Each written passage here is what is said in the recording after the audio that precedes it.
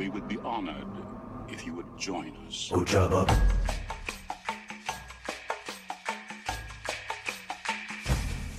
Ojaba. It's a trap!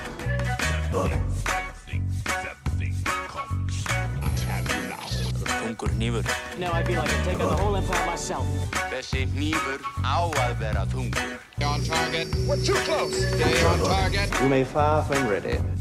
Sir, the possibility of successfully navigating an asteroid field is approximately 1,720 to 1. Never tell me the odds. Hello, hello, hello. Hello there. Hi. And welcome to Thule Squadron Radio.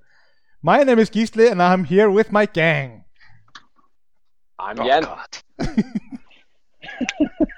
I am a part of Gisli's gang. My name is Håkon. And I am Ian. I had to say it. Obviously. No, it was inevitable. It was inevitable, yeah. There was another really funny thing on our Facebook group that someone was like talking about Thule Squadron and how they're casual, and someone responded, "You're complaining about Thule Squadron, and yet the Fly Betters are trying to fill daycares and grocery stores with Star Wars characters." Yeah. I love the Thule Squadron. Gisli and the gang, they're doing good mostly. Yeah, they're awesome. So, how is my gang doing? Can we change name to Thule Squadron Gang? I mean, who has a radio anyway these days? I mean, I didn't come up with the name. Who did? It was in the humongous Flynock Squadron Radio. Oh, that name. But yes. Who came up with the radio thing? With the radio? No one. No, Thule Squadron Radio. Oh, yeah. Radio. I mean, it could be Thule Squadron Gang. That was me. I came up with the name. No, we started around with Thule Squadron podcast, but radio sounded better. It's like retro something. I mean, yeah. I get it. Yeah. Mm. Mm-hmm. Makes a lot of sense. But Christopher It does excuse the audio quality anyway. Yeah. Christopher Benson came up with Gisli and the gang. I'm not quite sure. I'm not quite. Minox. Yeah, but I'm not sure that I would put it that way, Gisli. I don't think that he came up with it. It was more like a referral, and I think you're taking it much too literally. Yeah, I think so too. It bothers me a little bit that you like it that much. Yeah, but I mean, you know what? I'm going to be a part of A8's posse. Sorry, but Okay, so I'm the only one left in the gang? Yeah, well, you just apart from this pretentious leader we have. Okay, I'm gonna say it. I'm gonna say it now. I mean, Christopher Benson is a great individual. Yes. He came up with Gisli and the gang, top 4 in probably the biggest X-Wing tournament this year, and he apparently came up with the world's winning list.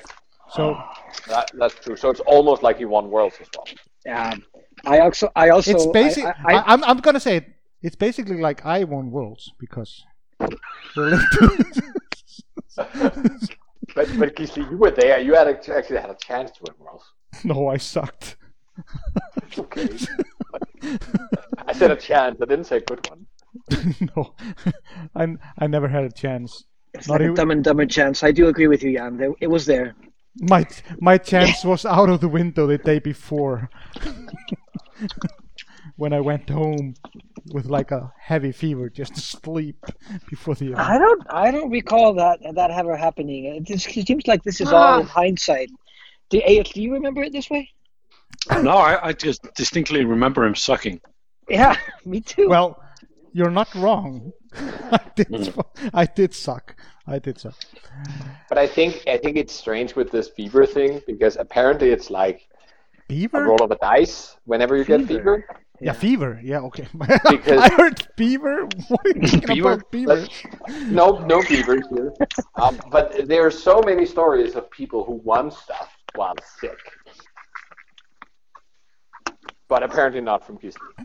No. Anyway, let's get into the meat of the episode. Yes.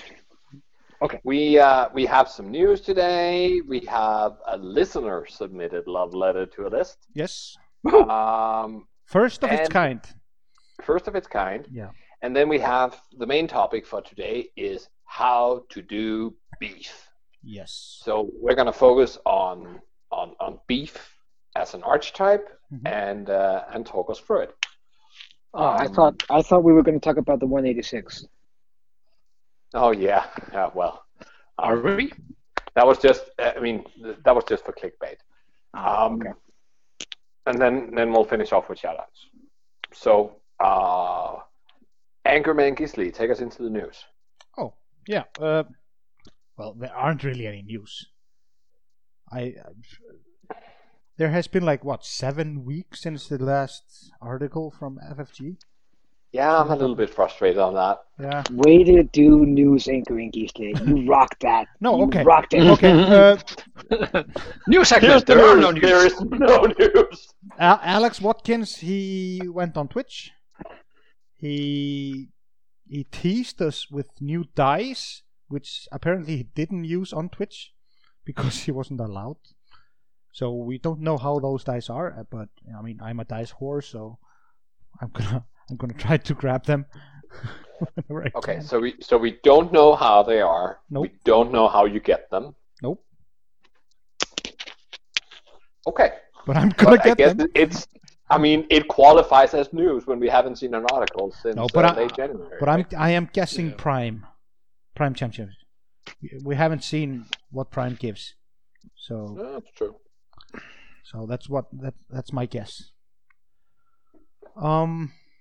Oh great. But they look cool. If they're anything like the ones he used, they look cool. Yeah. So Okay, then we have good news. Yes, that is probably fantastic news. You want to say it? I mean, yes, I can. The dates for the Nordic System Open have been announced, and that is like our home Grand Prix. yes. Mm-hmm. So from the 4th to the 6th of September, I hope you've already all of you booked your calendar. Mhm. It's going to be amazing. It's the same location as last year, which, Yeah. which worked out really well. Slagtehuset. Yes. And there will be cars of people in pink shirts coming. And hopefully some of you Icelandic guys as well. By the way, we have to make you a pink Thule Squadron T-shirt. Mm-hmm. We really do. Not true.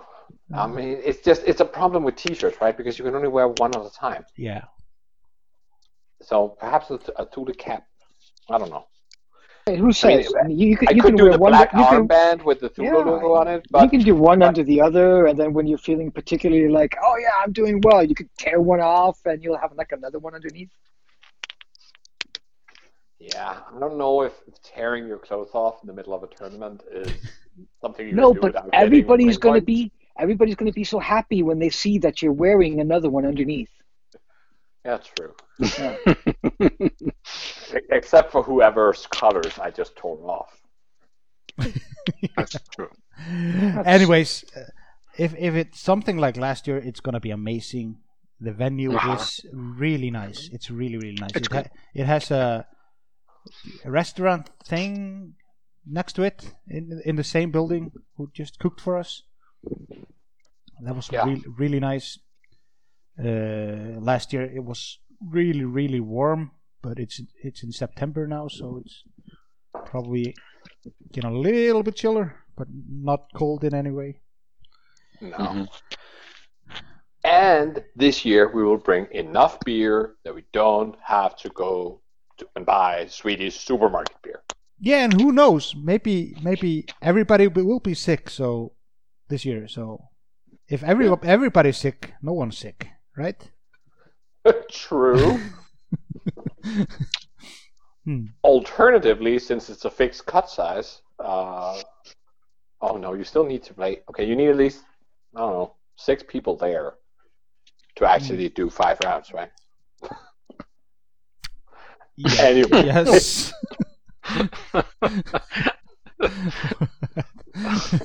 That was deep. Yeah. That was deep. Yeah. You think they will do a if there will be only 6 people? Do you think there will be like a Worlds qualifier thing as well? Maybe hangar base and and Aces High. This is just an incentive to catch the coronavirus early. Yeah. I mean, Iceland probably wins there now, at least. We win at everything. Yeah. 34 people and we win. Yeah, exactly. Ridiculous. Yeah, exactly. Okay. Uh, Anyway, but yeah. the unfortunate thing about this date, though, is that it happens to occur at the same time as the Midgard Festival. Yes, I know. Yes. I know. So that's bad planning on FFG's or OP's part, not to take into consideration the huge festival that's going to be happening here. Yes, at the same time. I agree. Yeah. Which is awful. It's I a travesty. hate it. It's I a hate it. travesty. It is. It is. Yeah. So But the you're still only choosing Malmö, right? the only thing that they can do to remedy this is to actually move the Nordics to Midgard. Oh, wouldn't that be nice? That'd be awesome. That'd Be awesome. I don't know why they had to have it in Malmö. They could have done it here. Everybody would have been Yeah. happy. Because Malmö is cheap. It's really central. And just about everybody But can yeah. drive there. I think we would take the record for the even smallest system open ever Oh yeah. if they did it in Reykjavik. I don't know. I mean, would you complain though? Nope. I personally wouldn't, but I think there's a lot of people who would. Yeah, I know. Okay, so But anyway, I hope you get your priorities straight. yeah, I mean, because this was the only, this was my only guaranteed system open I was going to. I can't really back out on it, and I have to do one up since last year. Anything else is a failure. Right. Right? Hope you know how to deal with that. Oh, yeah, exactly. Putting a lot of pressure on yourself. But then again, I'm not flying quad phantoms now, so and I No, have just quad something else. yeah, but this is in September. This is in September, so there has been another points change then. So I have no idea Yeah. what's gonna be good there. Who knows how the next hyperspace looks, and I have none that we don't. Yeah. That's true. Fair enough. Hyperspace shakeup and points and Mhm. releases. We have no idea. No.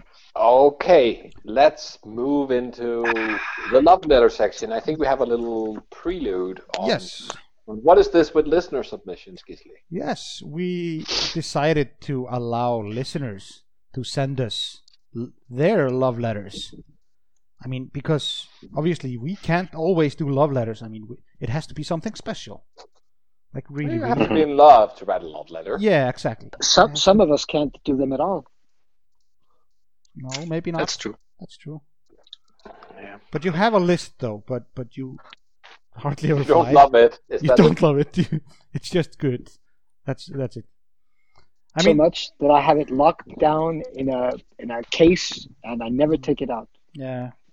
And apparently, writing a love letter to Fangang every week was not okay. Yes. But I'm just so gonna- glad we arrived to that decision.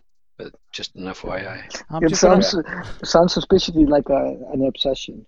More than a love letter. Stalker! If love is not an obsession, what is? Anyway, Gisli, what do people do if they have a love letter? Yes, I'm just gonna read you the thing we wrote on our Facebook page. Basically says, do you have a list you love?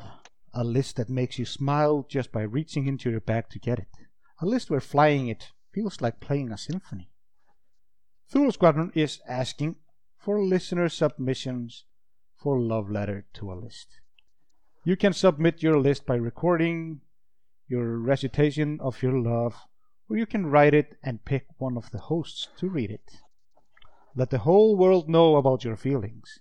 Submit by email to thulesquadronradio@gmail.com. No marriage proposals, please. Please no. And, I doubt that your significant other is listening. and no feedback to dials That's not where you sent this. No, It's all no, the other stuff. yeah. It's toolsquadronradio@gmail.com.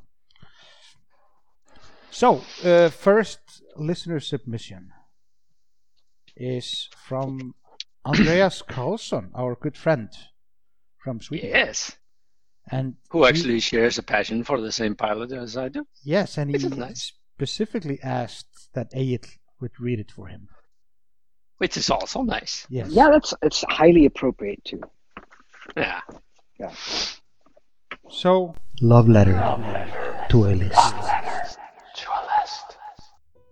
From Andreas Carlson, The Red Wake. The list includes the core in Rebels, the original T-65. Though no special pilots, but all unique in my eyes. And the Sage, Speedy Jake with flames. The T-65 are so unique that they got their own names. Bleach, because she's the little shy. Little Blue, she's the moody guy. Happy, she is always glad and friendly. And Mr. Pumpkinhead, hot rod and not so gently.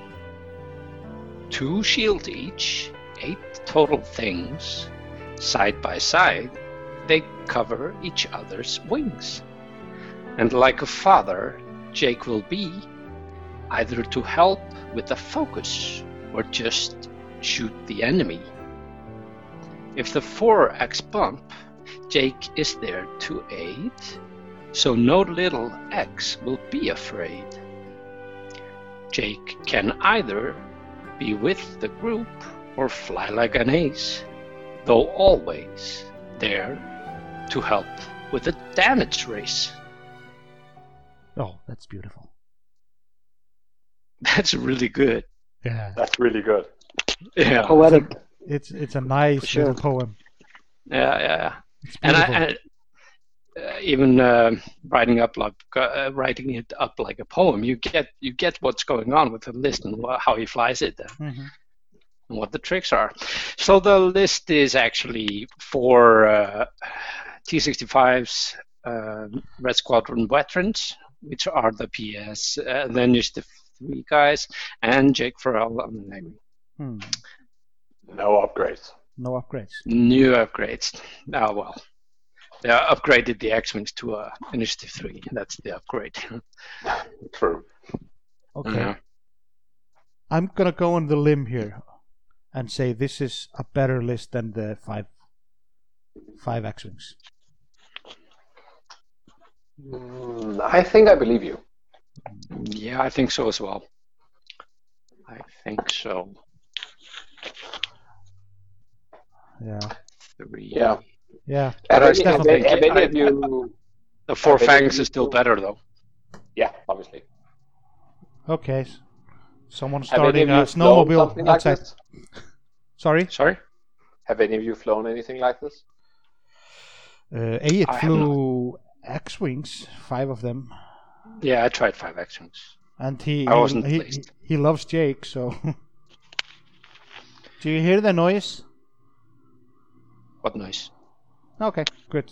There's a guy starting a snowmobile outside. Put it on Hashtag Iceland thing. I hear it Yes. now. I hear it now, but I didn't hear it before. So Yes. Okay, good. Anyway, about this list, I think it's really cool. I think it's a better than the 5, just I1s, or was it I2s? Sorry. 2s. Yeah, 2s. Sorry. Yeah, the Blue Squadrons. It's definitely, it has the upper hand against the Blue Squadrons, but I don't know. Yeah. Jake gives that extra focus, so one of them can target lock instead. As well. Yeah, it Yeah. sort of comes down to that even though he's cheaper, then Jake is probably better value Yeah. than an i3 X-Wing. Yeah. It is. It is. And then on top of that, you then get that all the i2s becomes i3s, right? Yeah. Yeah. So I don't. I think I agree. I don't really think it matters because I2s against I3s because unless you're playing against I2s, but there aren't that many I2s in the meta right now. It's I1s or I5s, or 4 or 5s. Yeah, or unless you're counting 5 X-Wings, I mean. Yeah, unless you're counting 5 X-Wings. Yeah. You might see some I3s also, though. And then at least, you will have you won't get PS killed.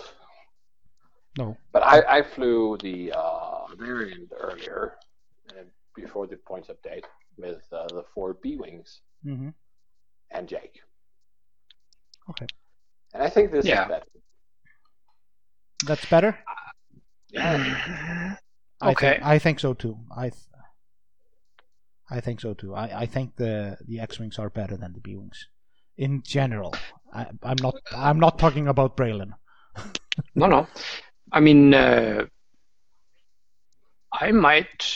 how many are there? Some points. Too bad the foil things on B-Wings are not 1 point. Then you could have fit 2 blue X-Wings, 2 blue B-Wings, and put the foils on the B-Wing. Yeah. And Jake. I think X-Wings with foils are better than B-Wings without foils. Yeah, I mean, why would you take X-Wing without a foil? Well, I mean, there was once the option to do so. So if you're comparing the chassis, if you're just doing a chassis to chassis comparison, then I think the B-Wing chassis is a better chassis than the X-Wing chassis. If you don't include the foils. Yeah. So if you put both foils on, the Bs have the win, in your opinion. Yeah, in my opinion, yeah. Mm-hmm. And the only thing that drags them down is that they're costed, while the X-Wing foils are not. Yeah. Yeah, and the B-Wings are slightly more expensive, which they probably should be. Oh yeah, absolutely. Because they are a better chassis. Yeah, and they're less prone to variance, and I think that's probably what 5X and this has in common.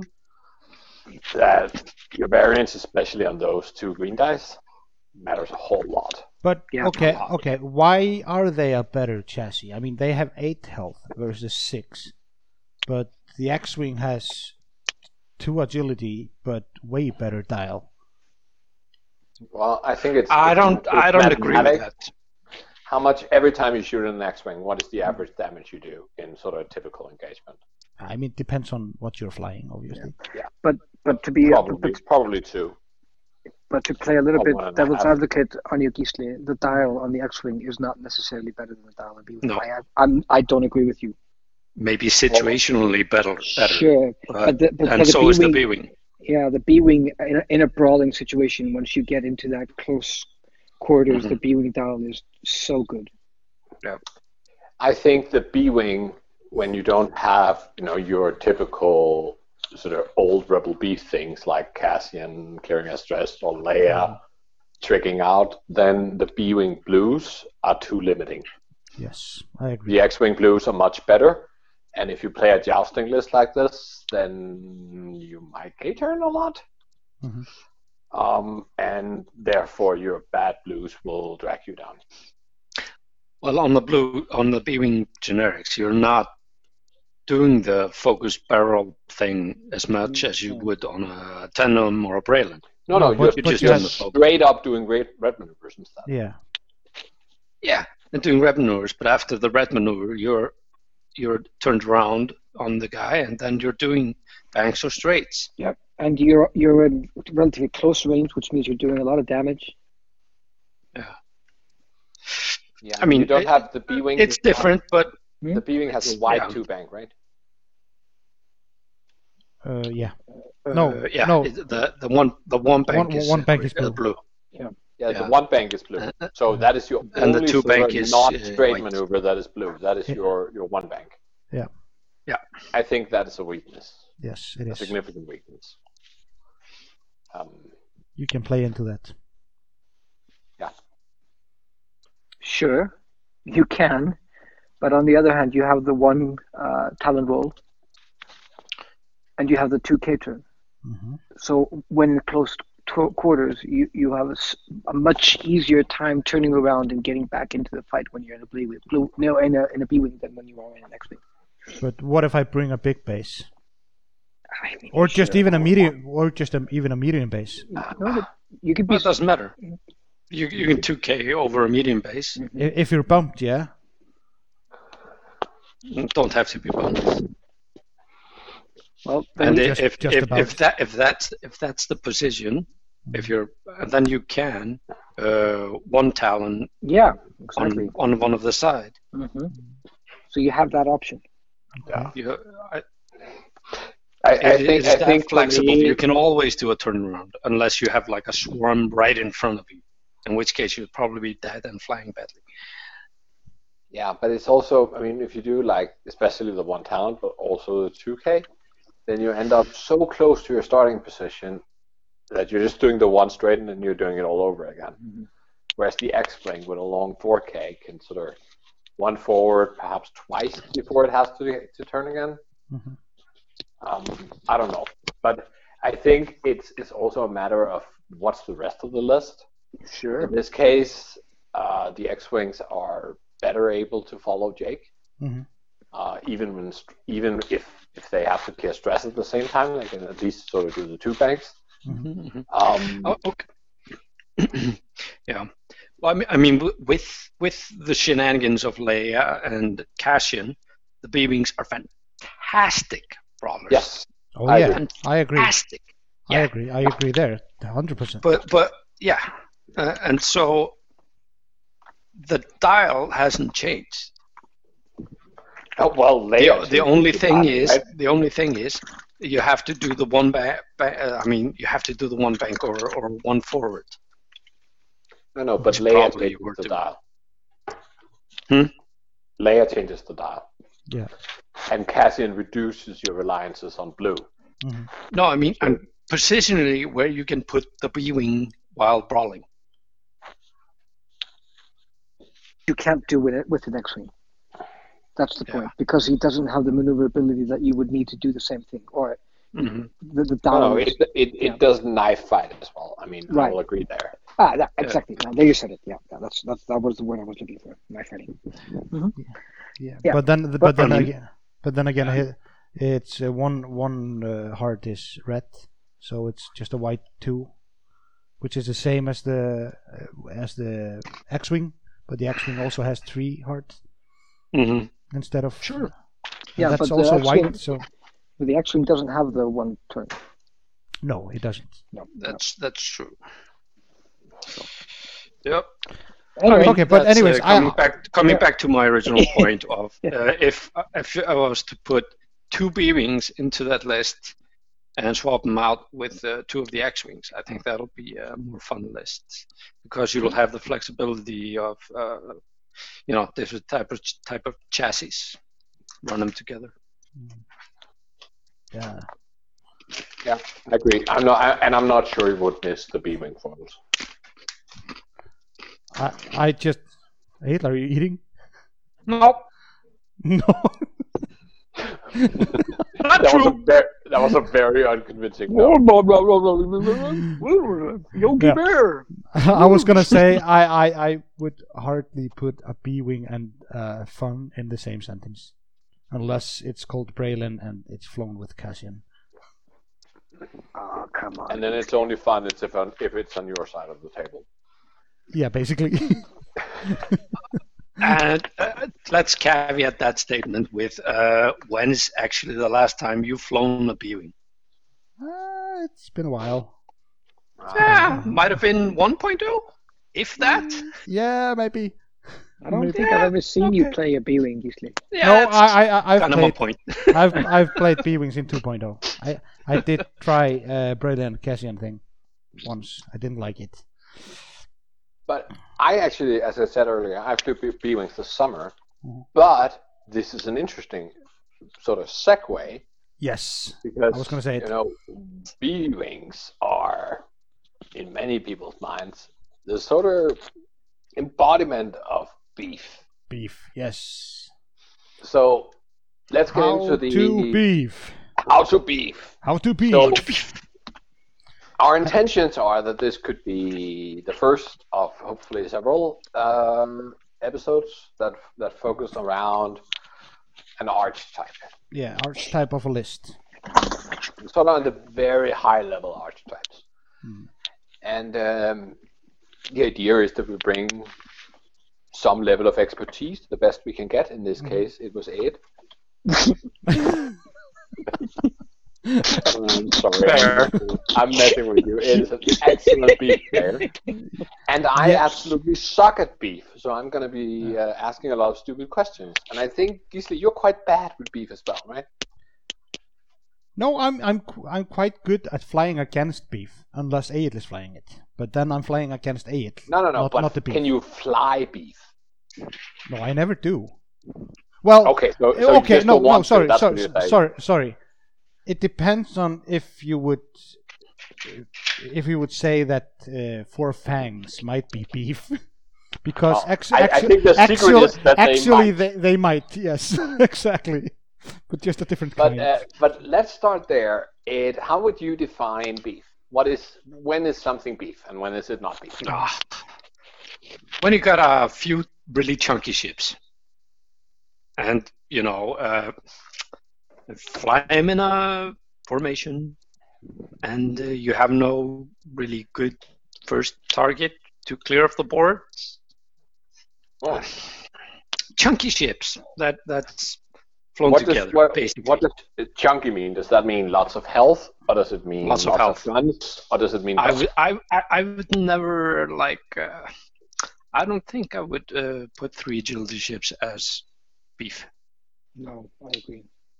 I probably wouldn't put 5 X-wings as beef, because I think the beef list have to have a bit of synergy going on around them. Yeah, but some kind of concept there that you're flying towards. But you talked about flying them in a formation. If we think about let's say the 2 big beefy list, I would consider beef was the old Rebel beef, which was Braylon, Cassian, and then 2 other ships in whatever fluff you wanted. Most often it was Wedge and Tenom. But you didn't really have to fly them in a formation, though. No. And also flying against them, you had your target priority. Also. Can we you want to kill Wedge? Yeah. Can we step back a little bit? Yes. So, because I think a lot of the definition is embedded in the word beef. If you think about what that means, in essence, is that you need to punch it quite a bit before it starts to collapse. Yes. From the weight of whatever you're flying against it. Yeah. So by the definition, you have ships that are bulky. That is, you need to put quite a lot of damage to start hurting them to some degree. But then you also have that, these are quite frequently slow moving.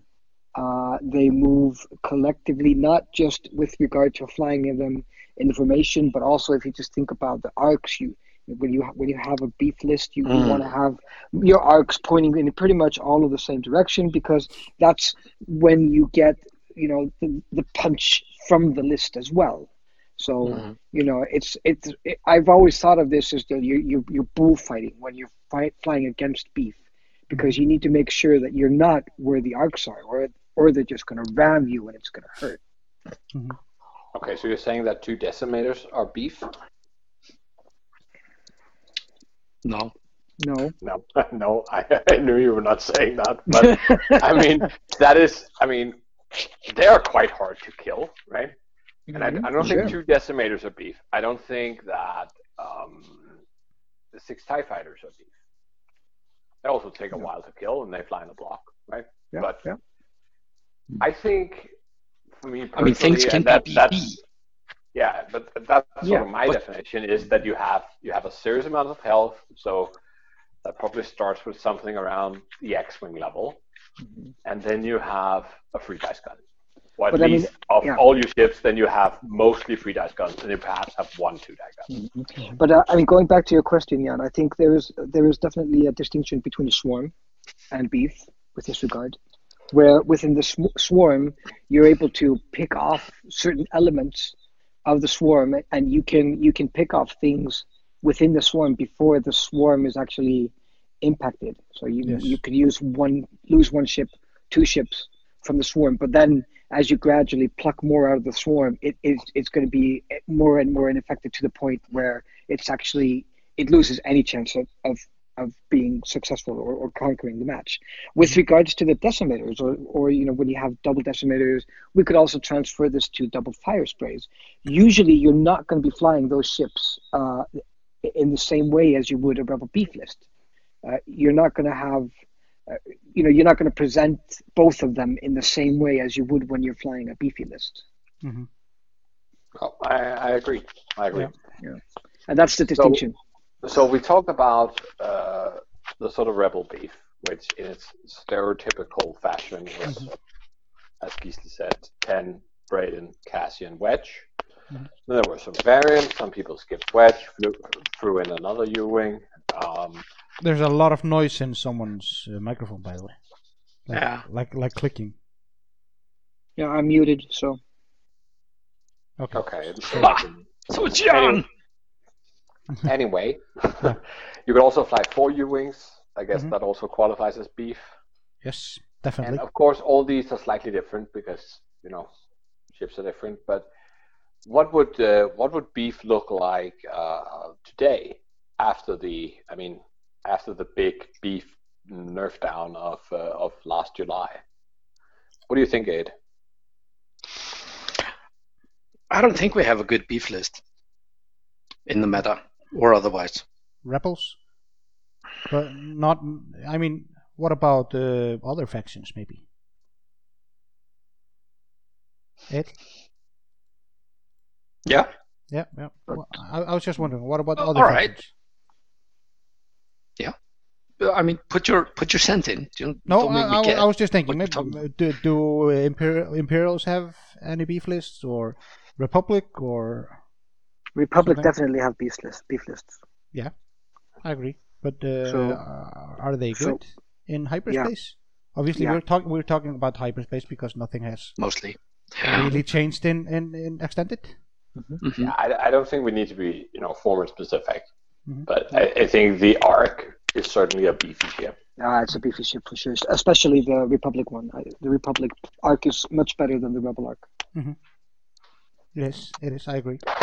And I would think that a 5X is probably beef, but I admit that it lacks the sort of synergy and even the requirement to stay together that you typically have found in previous beef iterations, right? Mm-hmm. Okay, now you're talking about specific ships. What list would you specify as a beef list? Well, I would say that I would probably still stop call eating in the microphone. I'm not eating. Jesus. Someone's I would eating. probably still call Daniel Taylor's finalist list from Worlds, even though it was a 5-ship list and there were 2 C95s in there. Mm-hmm. I would probably qualify that as beef, despite the C95s. Sure. I would certainly call our love letter this week for beef. There you begin to have the synergy again also. Mm-hmm. But so I'm kind of with you there, Jan. But on the other hand, the distinction between between a pure beefy list, or a beef list and a beefy list is something that we would maybe want to consider there. Is that to say, if you have, as soon as you have an A-wing in there, which is much more of a fragile 3 agility, 2 attack dice, that's not a particularly beefy ship. Mm-hmm. I agree, and I think you can probably sort of have within that archetype, you can have like one of them. Like right now, you could be flying Luke, Braylon, Ten, and Arvel. I think it's somewhat popular. And I think that's probably what sort of lean beef looks like today. Lean beef, I like that. Like Kobe beef.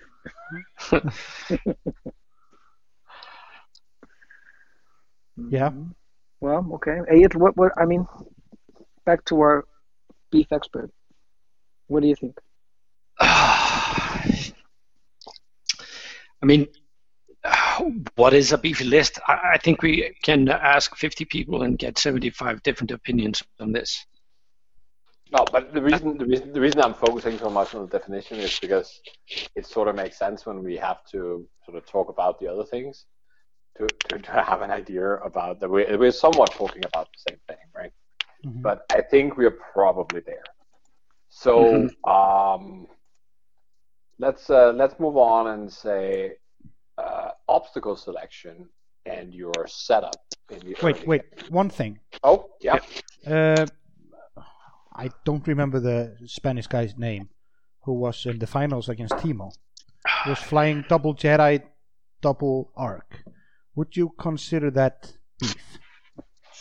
It was two arcs. It was beef. It was Rick, right? It wasn't two Jedi. Oh, sorry. Yeah.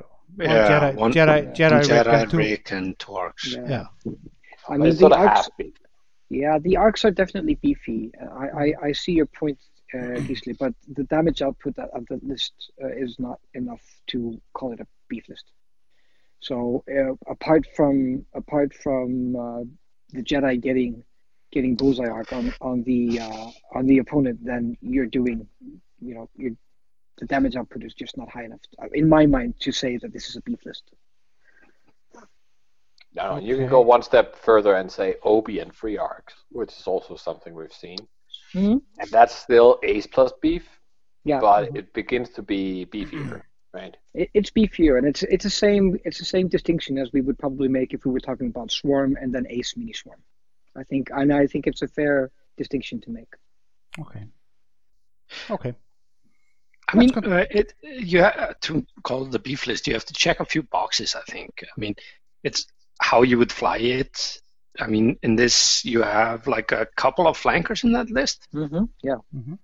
And just because of that, even though it has damage output and it has a lot of health and to chew through, you could call it a beef list by some metrics. Mm-hmm. But I think maybe the playstyle just takes that definition of it out of the equation. Yeah. Okay. So what you're saying, some lists, even though they are quite similar, flown by different people, you might consider one of them beef and one of them not because of playstyle. Yeah, I mean, I guess I think you can say that. Yeah. Okay. Well. Okay. Yeah. Sure. Okay. I mean that's a valid thing to say. I think. I mean, it's also Doggo. Continue. Okay. Yeah. By the same. So I think the same thing is when people think Vetch is an ace, or Vetch is just a brawler and a hammer. Yeah, he's not an ace. Never call him an ace. Yeah, I mean that's what I'm getting at. Mm-hmm. Some people might kid him out and fly him like an ace, mm-hmm. but others wouldn't, and he would be, and he is in the beef lists that mm-hmm. have been prevalent. I mean, mm-hmm. it's just yeah. Okay. Good point. Yeah. Very good point. Mm-hmm. Are all I6s, aces, etc. It's a good point. Yeah. Mm-hmm. Okay, so let's move on. Yeah. Obstacle selection. Yeah. What obstacles and why, basically? I'm gonna start with contradicting myself and say small ones. Mm-hmm. And the contradiction in that statement is the whole time I flew beef, I took the largest ones. Yes. Okay. So Is that like I do it basically? It's just muscle memory. You just pick the 3 largest ones and you don't think about it. Yeah, basically, I think so. But also, I was playing mostly a couple of U-wings, B-wing and an A-wing. Mm-hmm. So I would go up to the rock field and play around in that area, not going into it. Mm-hmm. So for my playstyle, the big rocks worked. I mean, then they will only be hampering my enemies, lanes and stuff. So just play out and then go up to that, stop the U-wings there. Maybe if needed, stops 2 turns in a row, then get the jump over each other and bump and stuff like that. But never really having to go through the lanes that the rocks did. So you cannot just say what obstacles, because there are so many variation playstyles of how you want to move the beef around the board. I think, in my opinion. Okay. But so in today's meta, I would probably just go with the gas clouds to try and get just a slight advantage on strat players. I don't know, maybe, yes. Then I'd need to ask, would you bring the large or the small gas clouds?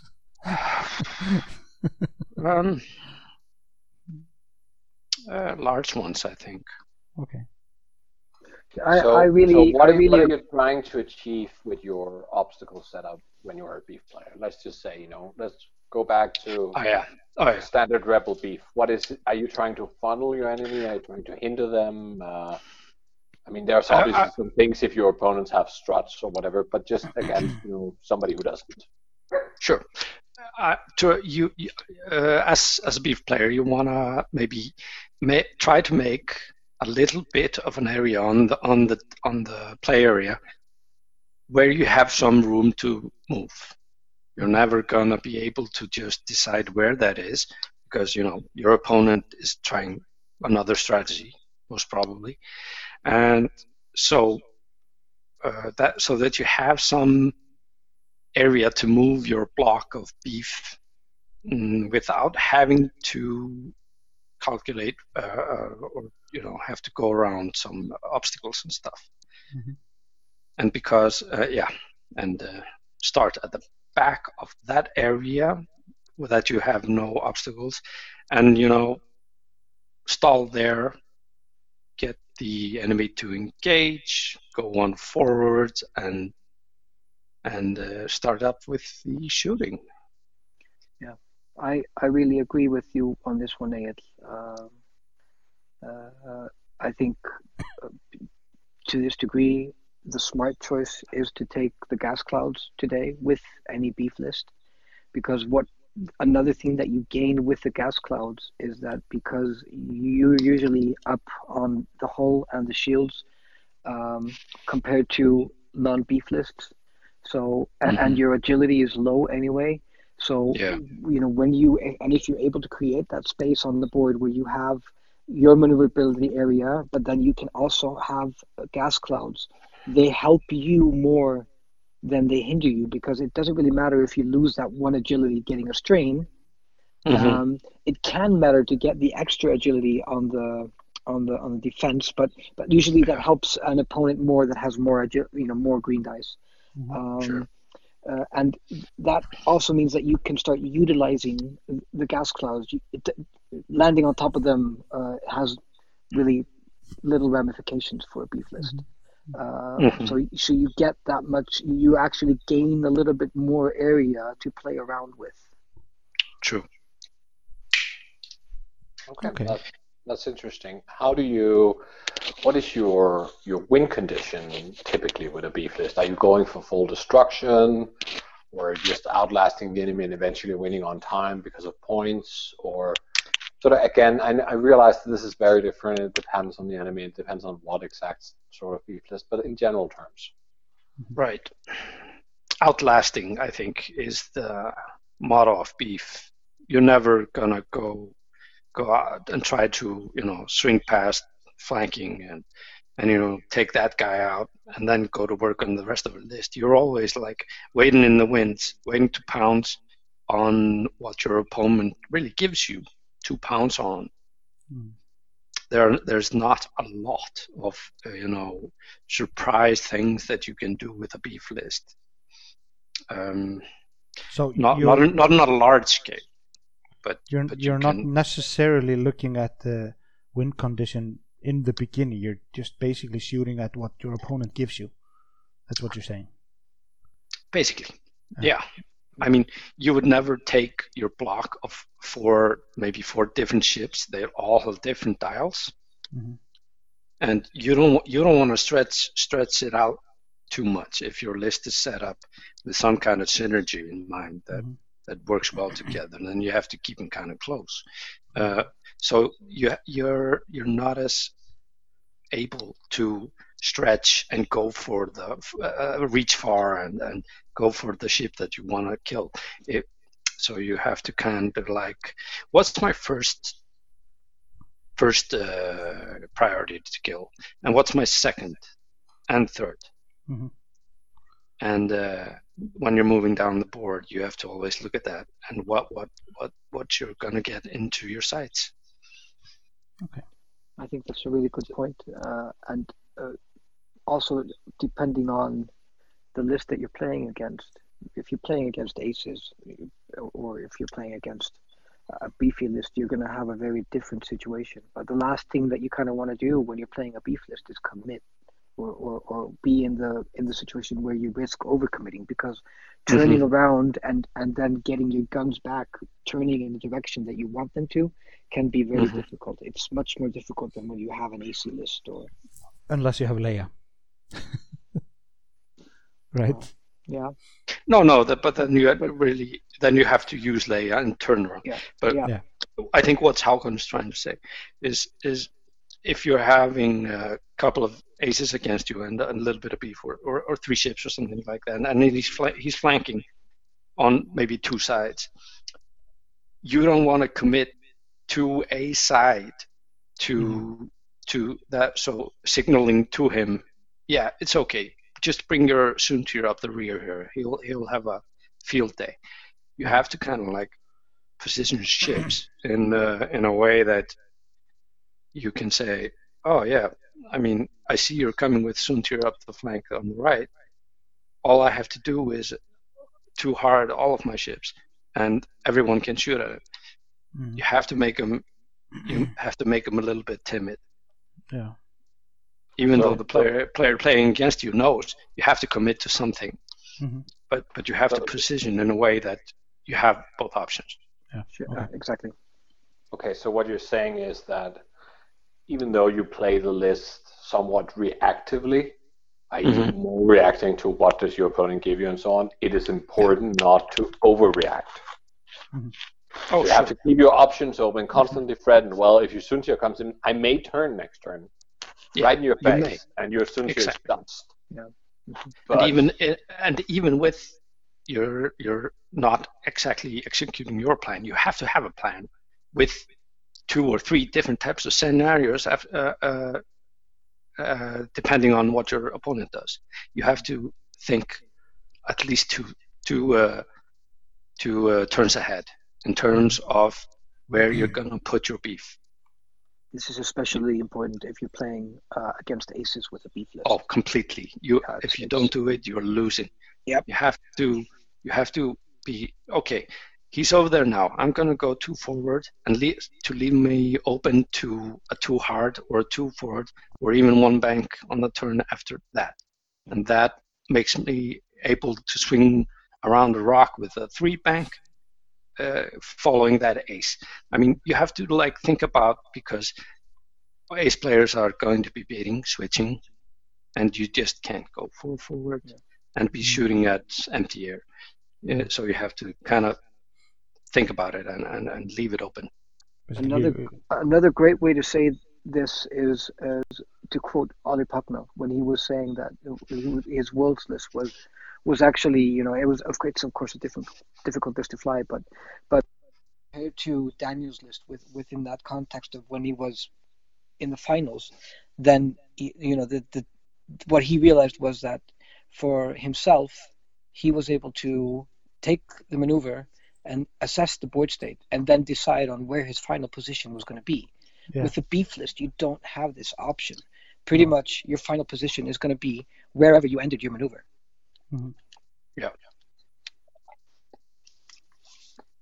And that way, during planning, if you did it wrong, you're just shit out of luck that turn. Yeah. You're not going to be shooting. Yeah. Okay, maybe you have a couple of ships that can reposition in one way, but that in that kind of cases, you're like, you concede. You focus up on the ship that you think is going to be shooting, and the rest of the ships are going to be taking target lots for the following turn. Right. Because you know you lost. Because he's going that way or something. Mm-hmm. If you get some kind of cue while you're moving it, but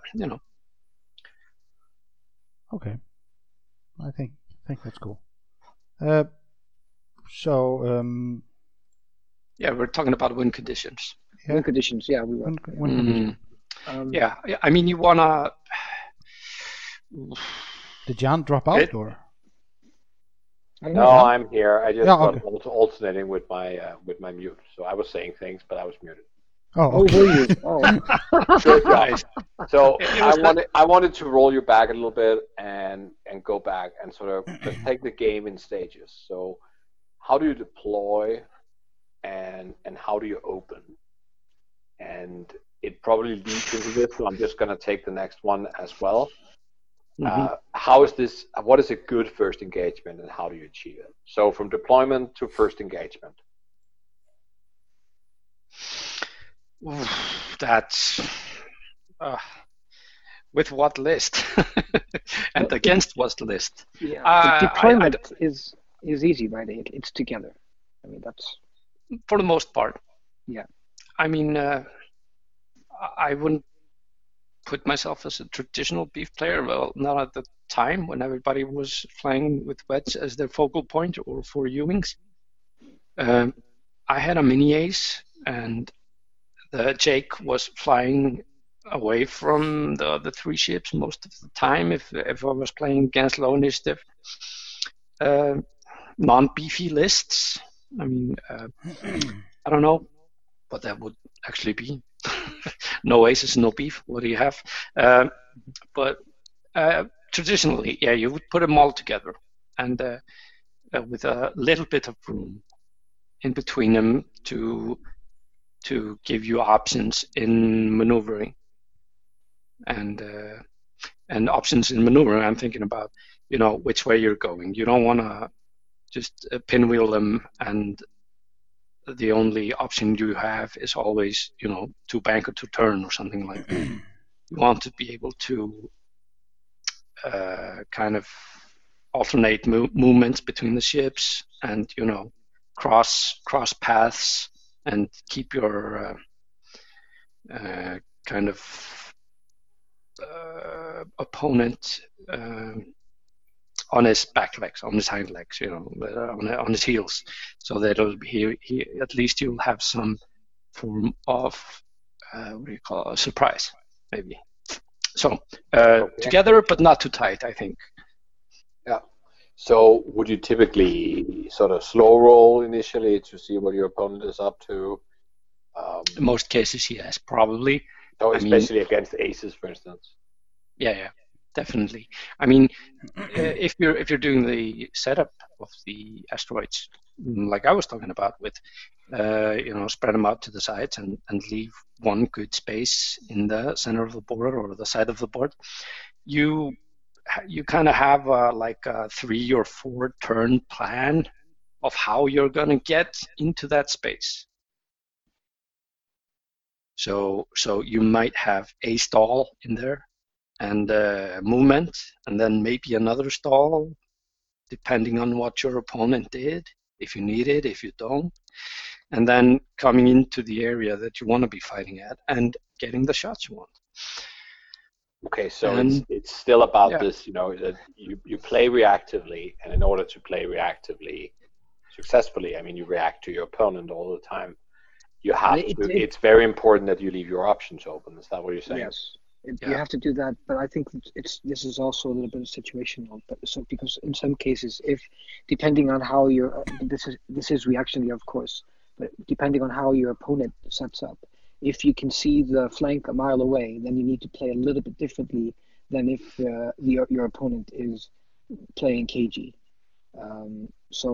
And then in some cases, it actually might make sense to try to get into a certain area of the board where you want the engagement to take place before you can foresee that your opponent will be able to get his full force in there. So if your opponent is flanking with the ship and bringing something else into the fray, then if you see the opportunity to pounce on that fray before the flanker gets to you, then you might want to accelerate your play to get there fast, to start that engagement. Yeah. Yeah, that's interesting and quite concrete, I think. So. Yeah, I mean, you exactly both the X-wings and the U-wings are deceptively fast. I mean, the U-wings have the 3 bank, they have the 4 forward, and with stop and one forward being so prevalent in the play style, the 4 forward or 3 bank can catch people off guard. So that's exactly what Haukon was talking about, I think. And yeah, exactly. Keep it open. Watch for the flanks and be ready to pounce on if he overcommits with some one thing, and you can get away with it. Yeah. So you talk a lot about his flank, and I think that is because it is so vital to the Norwich side. That you don't want to get flanked too hard, right? Right. So, and I know when I fly, aces versus beef, then my dream scenario is to basically surround them. Right. Yeah, because it's difficult how for do them you to play against that? Yeah. I mean, against a really, really competent ace player that gets his dream setup, you just have to take the blows. Kind of. If you allow that person to get that dream setup, you're in a really tough spot. You just need to counter it before it gets to that point. Yeah, exactly. You have to stall at the right times and go fast at the right times. Yeah. But okay, if he makes it, you're gonna have to make something happen. I mean, with the 3 dice guns and semi fast and being able to slow roll, you always have the very, very flexible bulk of ships to get the bumps off. With a lot of board presence and stuff like that. I mean, you can start betting. If you're behind, even if you haven't lost any points, if you're losing just on board state positioning, then you might have to do Hail Marys. Go 4 forwards with that U-wing and slow roll with the other 3 ships. And all of them target locking or getting their mods in to shoot the ace that you're trying to block. And if you get the block off, and he's what? What? Who's watching the trailer? Ian McKellen. That was Gisli. No, it was actually my cat. Right. Heard that one like 1,000 no, times. No. Oh my God. My dog ate the phone work. I've ever heard. Oh, my dice were bad because my cat sneezed on them. Yeah. Oh, that happened to you too? No. Yeah. Okay. I think there's a lot here in what you say. Let me just go back to this avoiding flanks. I've seen and have been, endlessly frustrated by as an ace player. People using, for instance, the board edge to avoid or reduce the amount of. I mean, I can't surround you if one side is on the board, right? Mm-hmm. And particularly with the 4 U-wings, this is particularly nasty. And then you got into a little bit about this. What do you do if you're behind, right? That you have to do riskier things in general, and go for the Hail Marys. Mm-hmm. How do you manage the game if you're ahead?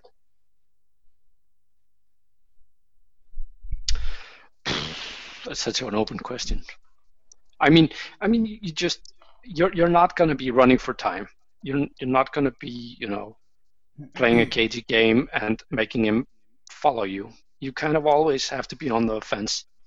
And if you're like ahead, you have to manage your damaged ships, positioning them in worse places for your opponent to shoot them, and making sure you are putting out threats with your arcs to lay down like cover fire for your damaged enemy. So if you kind of just saying to the enemy, your opponent, if you want to come get those points that you need to win, I'm going to threaten you with taking away more points. And that's kind of just making sure they cover each other. Okay, so in general, if you had a turn where you put your arcs wherever they were, and then the ace player you were playing against had to do all kinds of repositioning to dodge your arcs, and then he didn't get a shot, then you would actually consider that a victory. A huge one, yeah. If you're ahead, if you're ahead.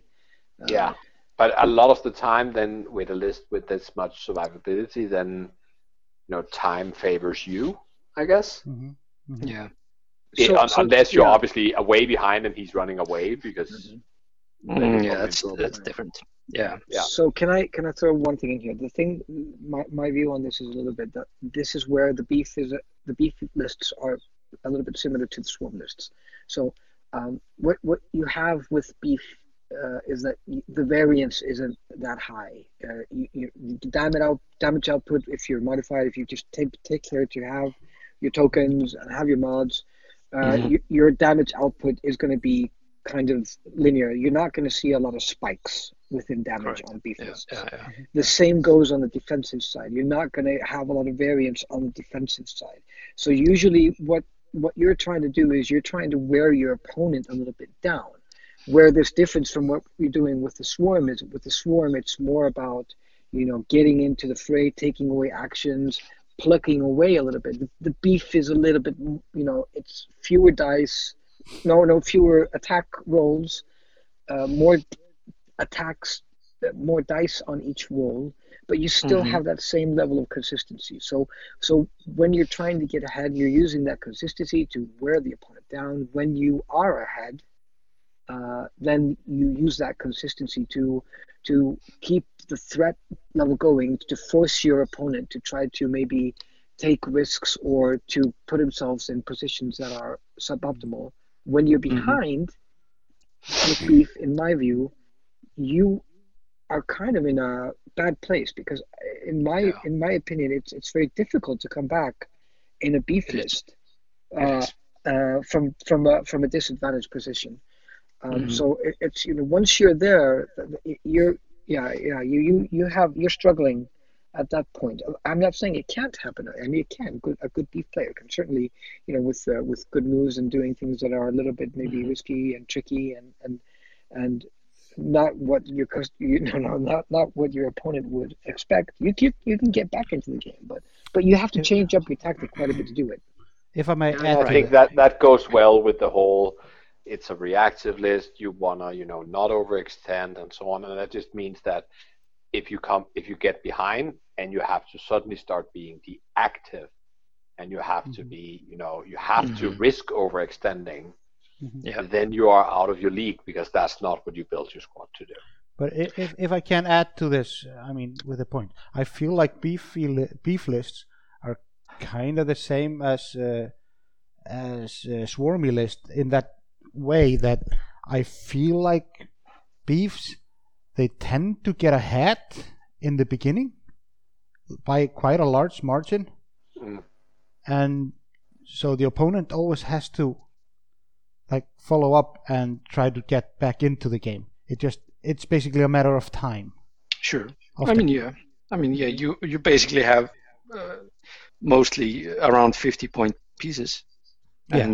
and if you're trading, and if the opponent player is trading off one of his three-piece list, I mean, you're getting ahead. Yeah. And he might be fine with that. He just wants to trade off to have less ships on board. Yeah, I mean that's true.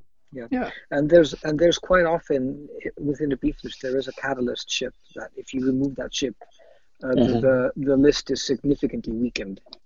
Yeah. So There's always that one ship.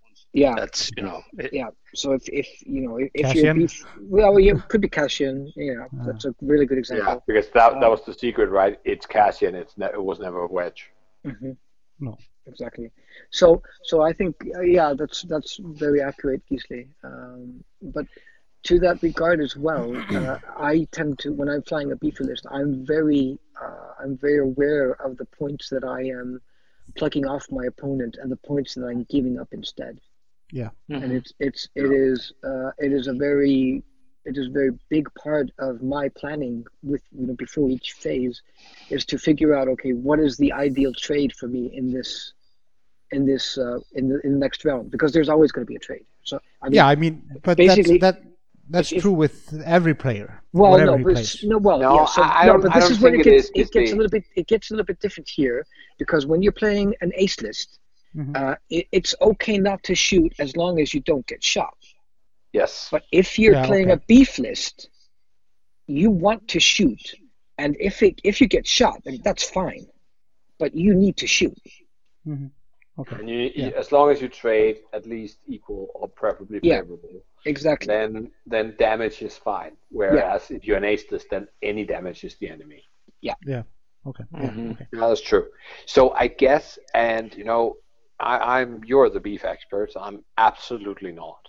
But I guess perhaps that is Wedge's place in the beef list, that it allows you, if you are behind, and you're not behind because Wedge died, but you're behind because something else died, then you still have this sort of I6 guy with a good damage output up your sleeve that can do that Hail Mary.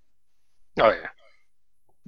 Right? Whereas if you play the beef variants that don't have an ace in them, or a somewhat ace at least, or high initiative in them, then you probably have a harder time. I mean, if you play 4 U-wings and you're behind, then you're probably in trouble.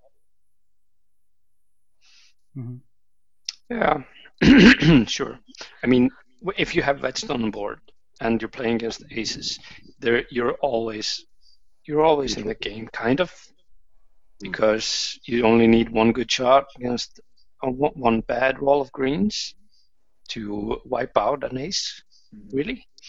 So that's one thing if you're playing wedge. And also one thing, if you're behind and you're gonna have to start managing your actions a little bit different. You're gonna have to take chances where, okay, he's not gonna turn in now. He's not gonna focus down on the ship.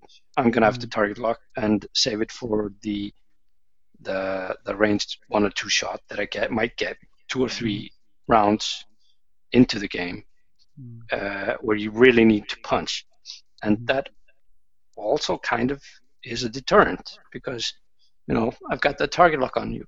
You can come in now. Next turn, when I have the focus and the target lock, if you want to sit in front of a couple of ships that have a good shot on you. So you really have to play a long game with the beef. Yeah. How does the end game look? I mean, what are the end game you're looking for? I mean, obviously, the ideal end game would be, I lost none of my ships. Almost all his ships are gone. But sort of more realistically, let's say you have your classic 4-ship rebel beef. You're flying against the classic triple aces. How would you like that game to look when you're with 15 minutes left in a realistic mindset? Okay, you want to have a lead by like a ship, kind of 50-point lead. because you're kind of if you're like up by 25 points against ace player and there have some, both sides have lost some ships, odds are you're gonna be losing that game because the ace player is gonna be able to run around you. I mean, you're guessing most of the time. With a U-wing, you're gonna turn that way, and he maybe gave himself options to go both ways after you moved, and then he's gonna catch you out, and he's gonna get half points on something. So the end game is preferably with a nice lead, obviously, and then also your remaining ships have to cover each other, because with less arcs, you're gonna have to, really maybe commit on threatening a ship, if that makes sense. Because if he comes in, then you're increasing your lead, probably, maybe. But if he comes in and then disengages with the repositioning, and he's not shooting and you're not shooting, then you're winning. Yeah. Okay. Yeah, because I guess his Hail Mary is to just say, well, we are down to a point now where you probably still have stronger guns, but I'm gonna have to joust you now, and I have more green dice, and I move last, so I can perhaps dodge an arc or two. Yeah. And it's like you said, you have to identify what his Hail Mary is, and then just making sure you threaten against his Hail Mary, because often you don't have the maneuverability to get away and run for time or because the aces have more options to them. So just you're really just beef, and your defense is threatening offense. Mm-hmm. I agree with you. I think you definitely. I think maybe if I took it a little bit further, because if we're not just talking about the AC lists, because that was a very good scenario when you're playing against an ace list, just having that extra gun on the table that you can use to cover a little bit of more area with an arc, with your arcs. But when you're playing against something like a swarm or droid swarm, I actually think that it's also, you definitely need to have more than one ship advantage there. You just need to make sure that within that space that whatever the situation is, that they can't put more shots on you than you can put on them. Yeah. You're kind of in the position there where you are kind of the almost, it's like vice versa. Whereas, the optimal end game would be maybe to have 2 of your beefs against 1 ace or 3 against 2 aces, but you need to turn it around. You can't be in the position against a swarm where you are the 2 beef against the 3 swarm, the 3 droids or the 3 TIE fighters or whatever. Or 4 even, Yeah, you have to range control the first and get good results on the first couple of shooting turns. Exactly, because you could easily be up on points against the swarm list, but still be outgunned. And but let's move into I guess sort of the last major section, and that is sort of talking about specific matchups. And again, I know it's a bit abstract to talk about archetype at this very highest level. It's something we discussed a lot, mostly off cast. But so how is beef versus swarm? Are there any sort of differences in how you set up or how you approach the game or in the game? I mean, it used with droid swarms that obstacles don't care. Most beef lists just are way and far behind, I think. If you're not able to spread the damage, but if you have a beef list where you can spread damage, then you have that's a pretty good point. Shot. Sorry. Exactly. No. It's fine. I mean, with my list, if you have pigs or selfless in there, and the swarm is not able to focus down, and you get all your shots, and be able to keep your ships while you're plugging off one or two before losing one. I mean, that's definitely a strategy. But most beef lists are not spreading around damage and do not have bigs in them or selfless. Yeah. So droid swarms are tough. Difficult. A lot of it comes down to obstacle placement. In my mind, you need to make sure that the obstacles are placed in a certain way for a beef list to have a good chance, because you're never going to get around a swarm with a beef list. And inevitably, even if it doesn't end up being a clean joust, but in the end, with a beef list against a swarm, it's always going to be head on. It in some fashion. Yeah, in some fashion. Yeah. I guess that you also, versus droids, then a list that likes to make slow moves, keep their options open, etc., will be more challenged by landing struts than a list that can move rapidly around them and force them to keep, turning and perhaps not guessing which way to turn. Mm-hmm. Yeah, I think so. I think struts are more difficult against beef, or for beef than, for instance, discords. I think discords are more tailored towards ace countering than beef countering. Yeah, also the damage means more, right? Yeah. And also you have friends to shoot them off. Yeah. But having said that, I'm remembering the last, regional, what do you call it, hyperspace trial, right? Yeah. Mm-hmm. Yeah. I played against Andre in the top 8, top 4, something, and top he had 4. we played in top 8. That's right. Mm-hmm. And he had a separate swarm, and I was playing my beef, and I gave myself like a 50-50 going up against him. Mm-hmm. But I kind of tried something with Jake. I set him up way to the left and baited with him. I was like, I remember that. Yeah. I was like, what the hell is he doing with Jake there? Yeah. So get him.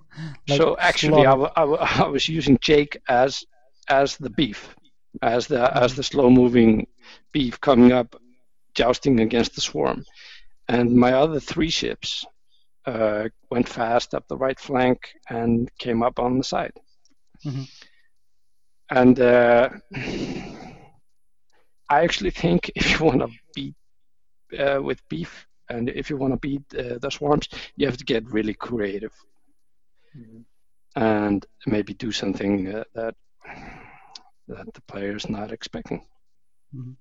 Yeah, so you have to leverage the fact that you move last, because your typical beef is like I3, I4 if you're playing a 4-ship beef list. Yeah. So you move after the droids, and you have to maximize that advantage, and not. I mean, you can't go full ace on them. Oh, you can with Jake, but with the other ones. Oh yeah. So you almost turn into a different archetype in a matchup where all of your ships move last. Mm-hmm. Right. So just aces with big guns and poor repositioning. Yeah, I mean it's almost to the degree where, and I think it's definitely to the degree of saying that in a matchup like that, you are actually not reacting in that match. You are driving the match, almost.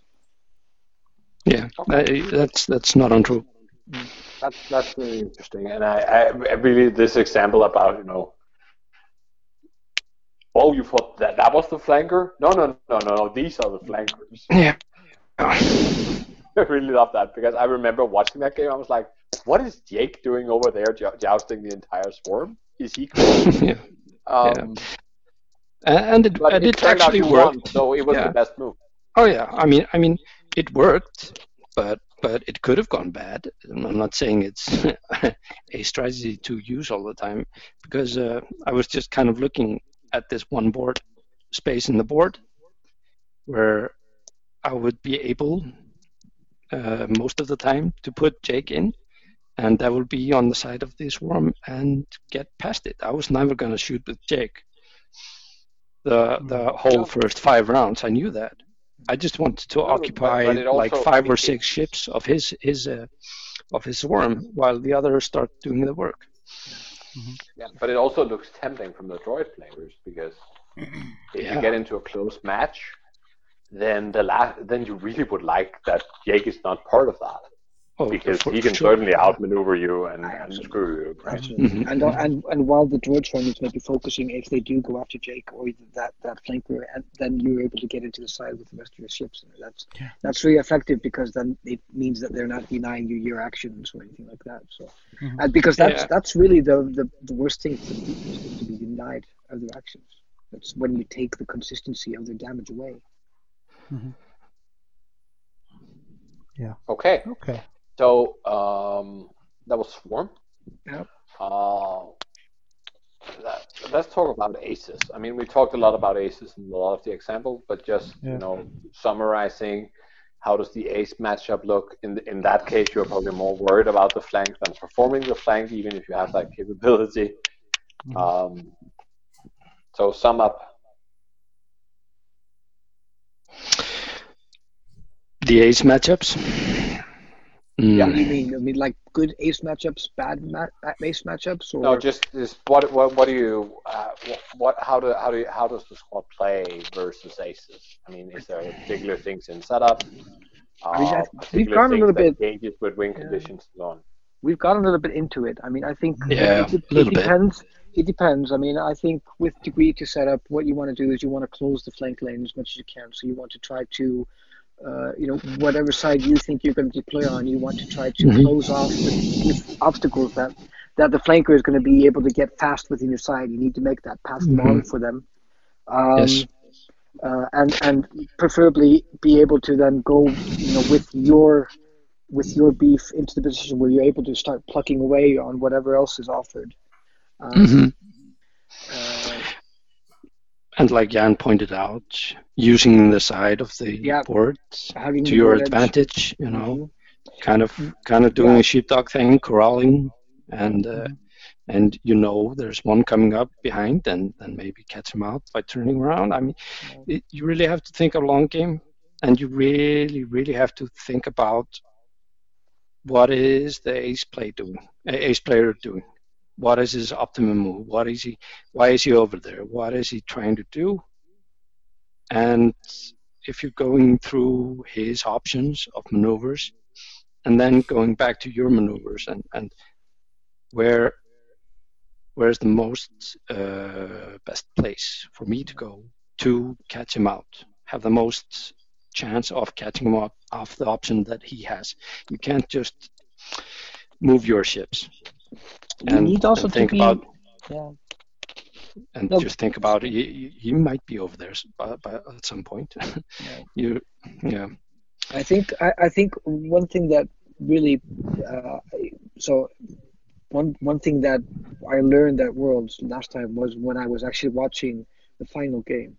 The way that Daniel was able to cover all of the space. You remember it in the beginning of the game, the space, the sheer area of the board that Daniel threatened with in the beginning, and it was such a great thing to watch. The way that he pulled off covering, and it wasn't just one ship, covering. There was always probably 2 arcs at least that were able to cover a certain area where facing the AC list that Ollie was playing, just was closed for business as far as all these ships were concerned. And that you really need to try to pull that off. You need to be able to occupy, not physically with the ships, but with the arcs, a lot of the game space, so that you're trying to constrict the area that your opponent can maneuver on, and then you need to try to find a way to corner them within that area without losing the flanking ship out of your sights. Yeah, it's a tricky feat. But Gisli, do you remember the picture I sent you earlier today? I sent Gisli a screenshot of a YouTube video from the Swedish Grands when I was playing Niklas Good Nilsson on stream, and I got absolutely butchered. And I sent him a game state picture saying, how the hell did I lose when I was in this position? Because I had literally 3 aces surrounding what I guess is beef. I mean, this was a Torkel swarm, right? Yes. So, I mean, if that's not beefy, I don't know what is. I mean, that's scum beef for you. It works. I mean, it's a variant, right? But they have pretty good health. Mm-hmm. They have lots of guns. Mhm. Five ships I would there. absolutely. I think I would consider that list a beef. Oh yeah. Yeah. Turani, even, I mean, Niklas's version is even beefier than the normal Torkel swarm. Yeah. Sure. Yes. But he did exactly what you were saying, Håkon, and he absolutely demolished me.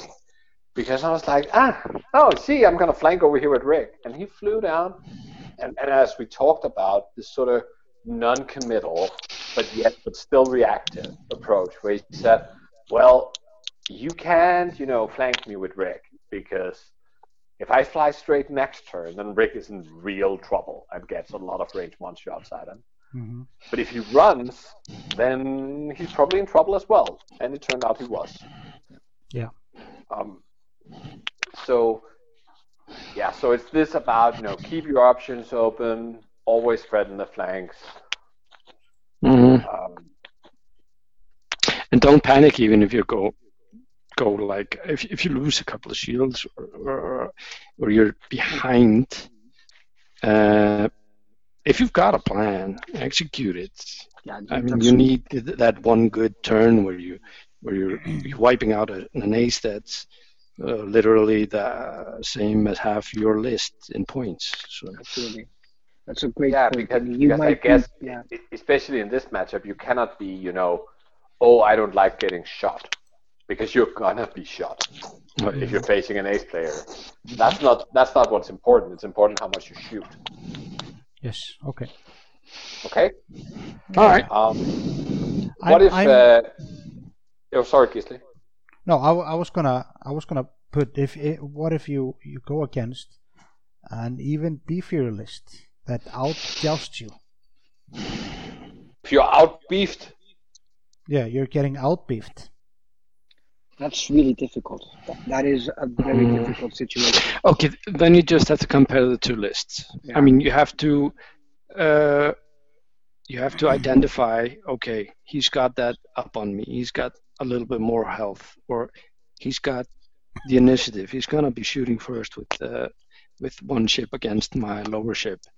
Mm-hmm. But that actually also gives you a one-up on him as well. Then you've gained a blocker, mm-hmm.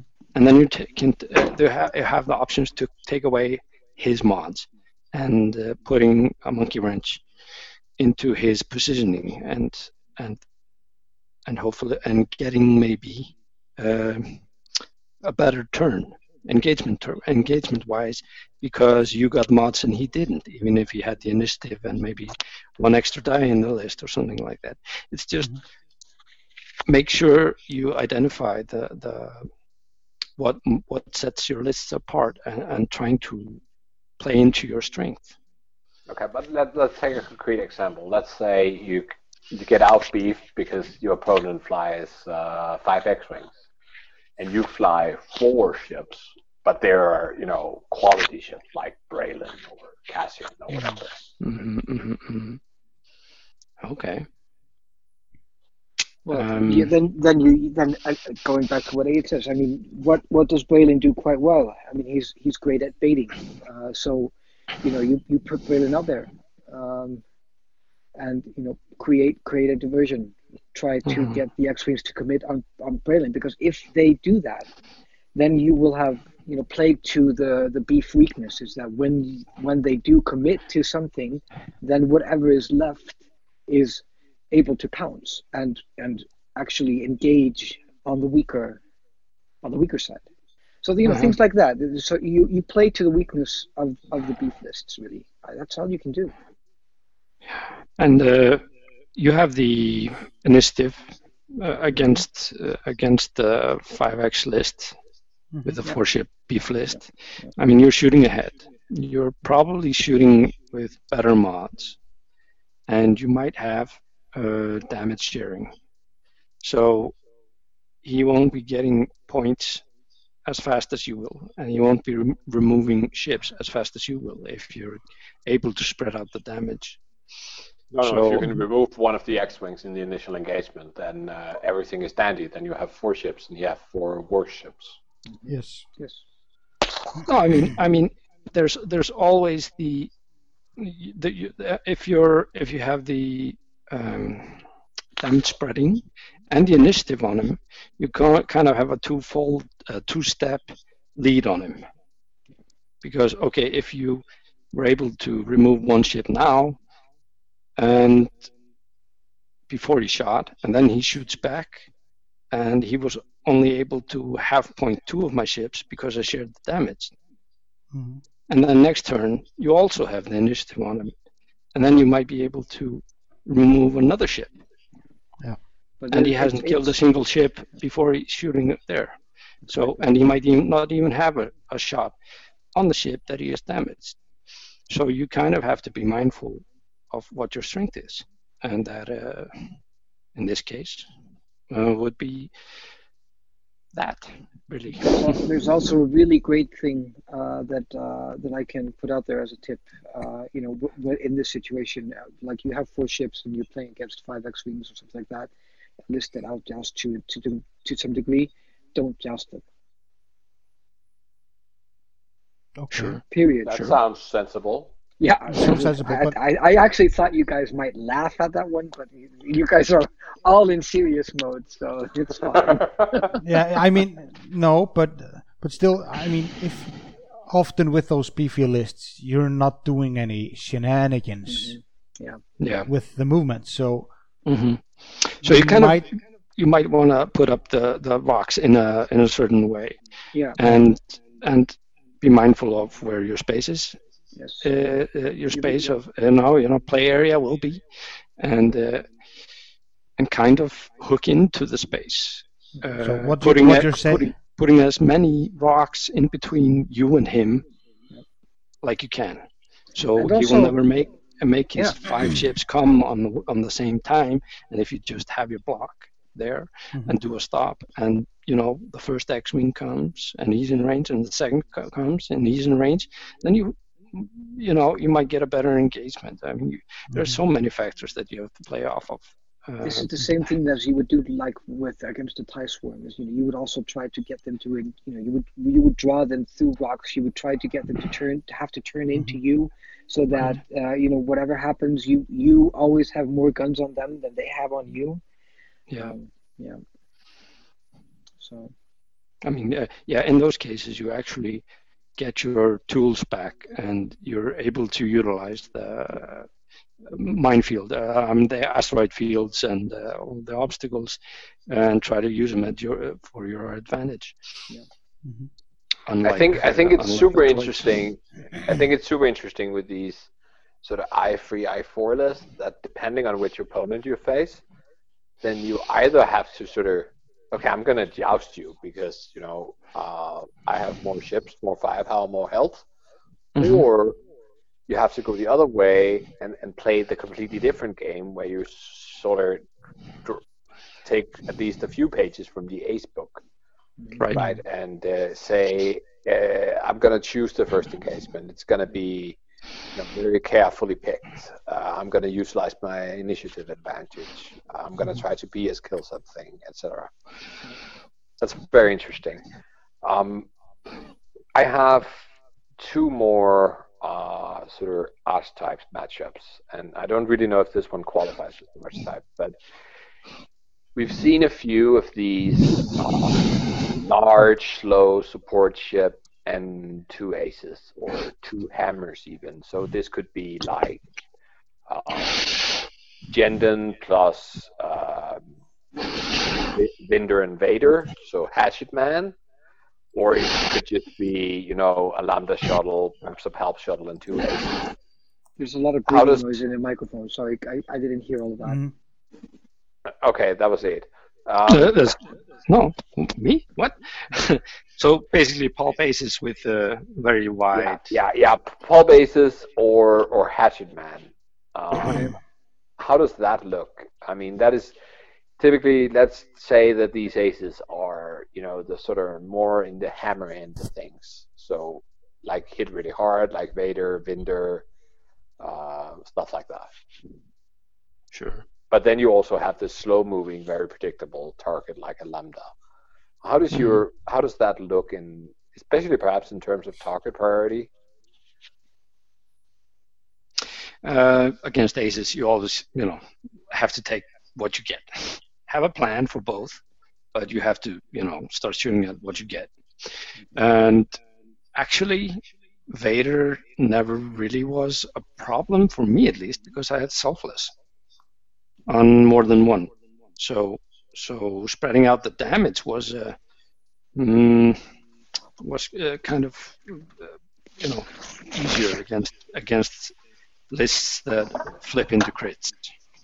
Yeah, but Vader doesn't have to flip into crits. No, he doesn't. But it becomes a problem when the player catches people on and figure it starts out. flipping up. Yeah.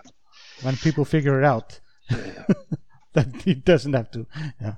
Sure, but then the few guns of that particular list that is kind of relying on loading in crits into other ships has lost a bit of its bite. So it's kind of sure, you're not spreading it, but you're not doing the same kind of damage that you want to be doing with that list. Pushing in those crits. So it's just an ace with maybe I don't know. But honestly, I mean, going off of this, for Vader players, changing a hit to a crit, it's almost like a reflex. Yeah, I know. So that's why I say as soon as the guy figures it out. Yeah, but odds are they don't. I mean, and it's the same thing that happened. How long did it take for people who were playing Vader to realize not to flip it when they're playing against Seer, right? No, not Seer. Yeah. So, or it was the Imperium plating, right? Which was the upgrade that they just discarded the crits. So it's an auto reflex to that degree. So if you can spread damage, then you absolutely, you're in a pretty good place against Vader at least. I am much more afraid of things like Vinder with munitions, where you have large spikes of damage, but you still have a ship it's not very easy to pin down. No. So Vinder is always a challenge in my mind. Playing a Beefeness, because usually when you're playing against Vinder, he's never the sole threat of the list. So is that why Hatchet Man had that spout of success? Because if you consider the timing, I mean, what were the meta monsters that was out there when the Barons won? I think it was only one system open against it. They had a plan against Quad Phantoms, and they had a plan against Rebel Beef, it seems. Yeah. No, I think I actually, I would say so. I would say that that's a huge contributor to the success of Hatchet Man. I think to some degree they also cracked something at the time that hadn't been cracked before. So and nobody saw it coming, but it didn't take very long for the players to adjust. I mean, as we talked about before, in 2.0, the meta has adjusted fairly quickly, almost always. I mean, you haven't had a long reign of success for lists that long, not compared to 1.0. But. Yeah. Okay, but returning a little bit, what is the target priority? Let's just keep Hatchet Man there. Is it the shuttle, or is it the aces? I mean, I realize that obviously you're going to shoot at what you get, and you're not sure to get aces if you go for aces. But you could probably get the shuttle if you wanted to, and you sort of decide that's what you want. But would you want to? Not really. The best case would be to be able to catch one or the other ace, the Vader or Vinder.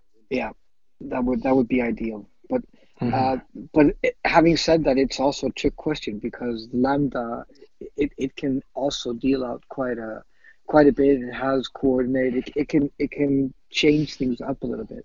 So you have a different beast there now, and getting rid of the Lambda, and also if you have a significant crew member on board, then it is a viable option if it's put out there for you to do it. But I would never pursue it. No, don't extend to try to catch him. No, never. No. I would, if I would prioritize it, I would say Vinder first with the beef list. Sure. Okay. So the large archetype I have is, I don't think it's one that is really sort of in the public perception. It's not a term that a lot of people use. We use it a lot when we talk to each other. It's what we call the pack. And the pack is in many ways like a swarm, but it is not forced into formation. So it's not droids. It is 5 A-wings is perhaps sort of the ultimate pack, where they can come at you from all angles. They have a very high time on target typically, but it could even be Rebel A-wings, 6 of them or whatever. So these ships where flanking is inevitable. And they absolutely win on you on the maneuver side, but on the other hand, it's bee stings. How do you deal with that when you're beef? I actually think the hardest matchup for beef is the 5 A-wings. Yeah, and that's what I found. Thank you. You were waiting for us to say that, weren't you? Yeah, I was, but that's because as I talked about before, last spring, I started flying 5 A-wings. I said, this is what needs to deal with Rebel beef. I couldn't deal with it, but I'm just a scrub, it turns out. But so I don't actually know if it's a thank you, but validated. It felt to me like at least it validates my meta pick. It totally, tells me that yes, I am a scrub playing wise, but at least my brain works in some respects. Yeah. Yeah, hyper maneuverability and a lot of ships. That's great time on target when you have the resistance A-wings. That's always going to be difficult. So again, going back to what is a successful engagement for Rebel beef, it is when you are shooting at your opponent even though you get shot at. The thing with 5 A-wings is you have the situation where you can be shot at from multiple targets. You quite commonly only have 1 agility, and 2 attack die can easily pierce that. So you have multiple sources of damage coming into you, and you might not be dealing any back. Yeah, and that's pretty much the worst thing. I mean, you can deal with an ace list. You can deal with 1 ace shooting at you, even though you're not shooting at them. But 5 ships doing that, that's significant. Oh, okay. So just if you're playing against 5 A's, just pray. No, I mean, no, of course not. Yeah. But I think what you need to do though is you need to hug the edge. Porkers in the corner. Yeah, exactly. I mean, it's pretty much. I mean, put baby in the corner. That's pretty much it. Yeah, so utilize the board edge or both board edges. That's twice as good. So the corner, and then I guess it's like with swarms that that once if you can take 1 or 2 off, then it begins to get a lot easier to keep up. Yeah. In the sort of damage race, right? Like sort of when you play with droids, once you killed half the swarm, then you're usually winning. But there's another thing that you might need to do against the 5 A-wings, which is you need to be a little bit more careful when you set up your range bands. And by that, what I mean is that you rather than engaging in force where you're putting your your all of your ships in a position where you can focus fire down on a ship, you might want to consider stretching them out, which would make it that much more difficult for the A-wings to pass you, and would force them to, once they've had the first engagement, force them to turn, and then you can get your arcs on them with the ships that are a little bit behind the leaders. So there are different strategies that apply, I would say. Super interesting. Yeah. It is. Gisli, as a fellow non-beef playing player, do you have? Is there other matchups that you wonder about that I haven't covered? No. We have covered like a pack. We have covered Aces, Swarms. Aces, Swarms. Boba Fett. I would probably just consider that Aces. Yeah. Boba Fett is actually not bad for Rebel Beef. Boba Fett's one weakness is when you get many arcs on either ship.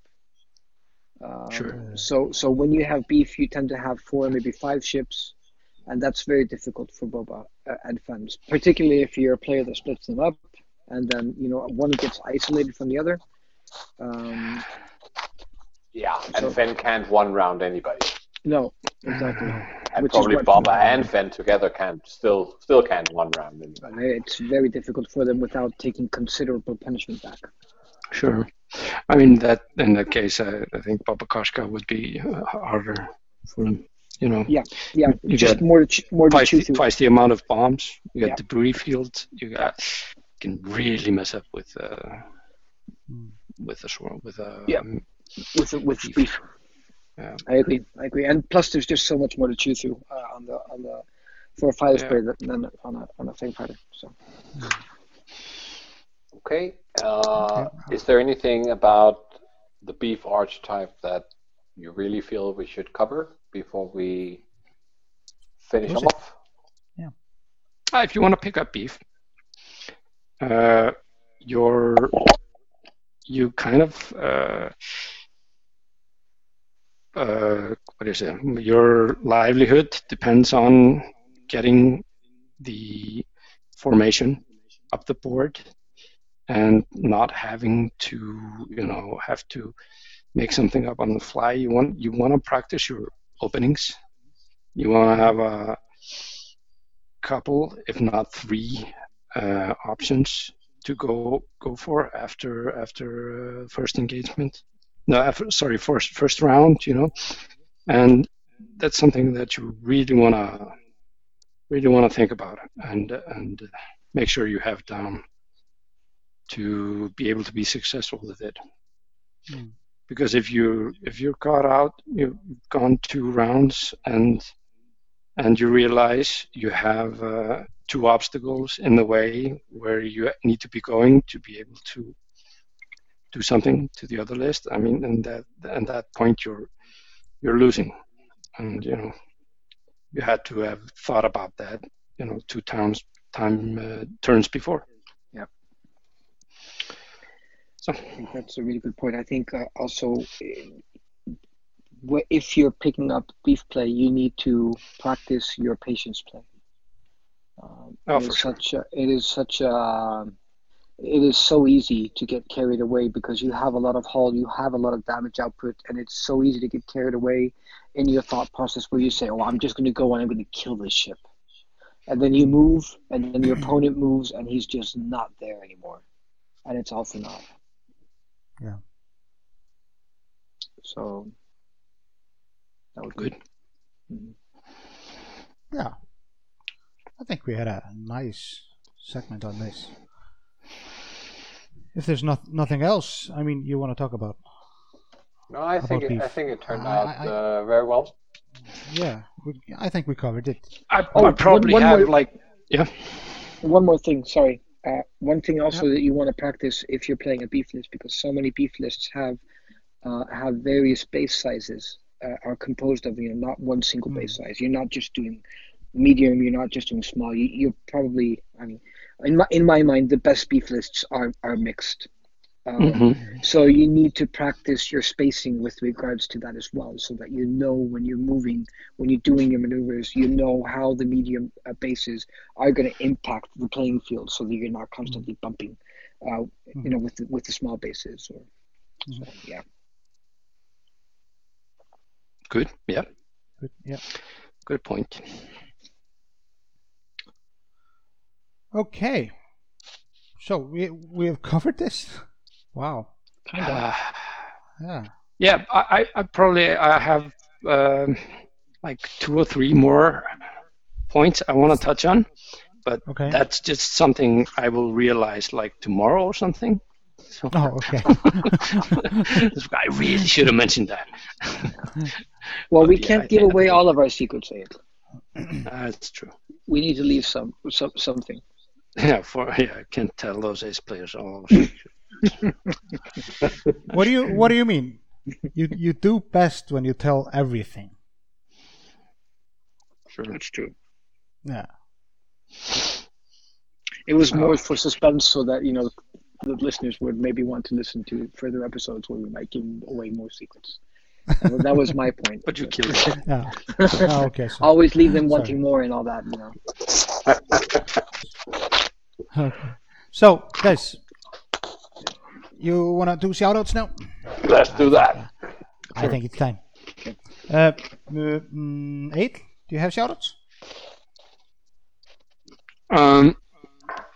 You're eating. Okay, how come you want to do shoutouts? Yeah, I'll start. So I actually did something on Tuesday that I hadn't done in a while. I actually showed up in Nexus and played X-Wing. And I played a wonderful game against Sindri, so shout out to him for a great game. I mean, you did register to a game. I did. So I registered for the league, right? So I have to. It was sort of to push me to start playing again, and it was really refreshing. So shout out to Sindri for a great game. Shout out to the guys at Nexus. I ran into Sticky Bjarki as well. So I don't know if he listens to us, but shout out to him. It was really great seeing him. So I've also been enjoying the podcasts that the Fly Better guys have been doing recently. So I want to give them a shout out as well. I like their new format. I like the way that they're approaching their guests. I find the banter in the beginning of the episodes really funny. I like the way that they're playing around and the casualness of what they're doing there. So yeah, shout out to those guys as well. They're allowed to be casual? Well, yeah. I mean apparently, who are we to judge? Of that. Who are we to judge? I mean, yeah. Yeah. So, I am, but just to anybody who's listening, thank you for putting up with us. Yeah. Putting up with it's chewing. Apparently, he's not breathing anymore, but he's chewing. Yeah. I don't know how that works. Yeah, but I had to do something. Yeah. I'm upping my game.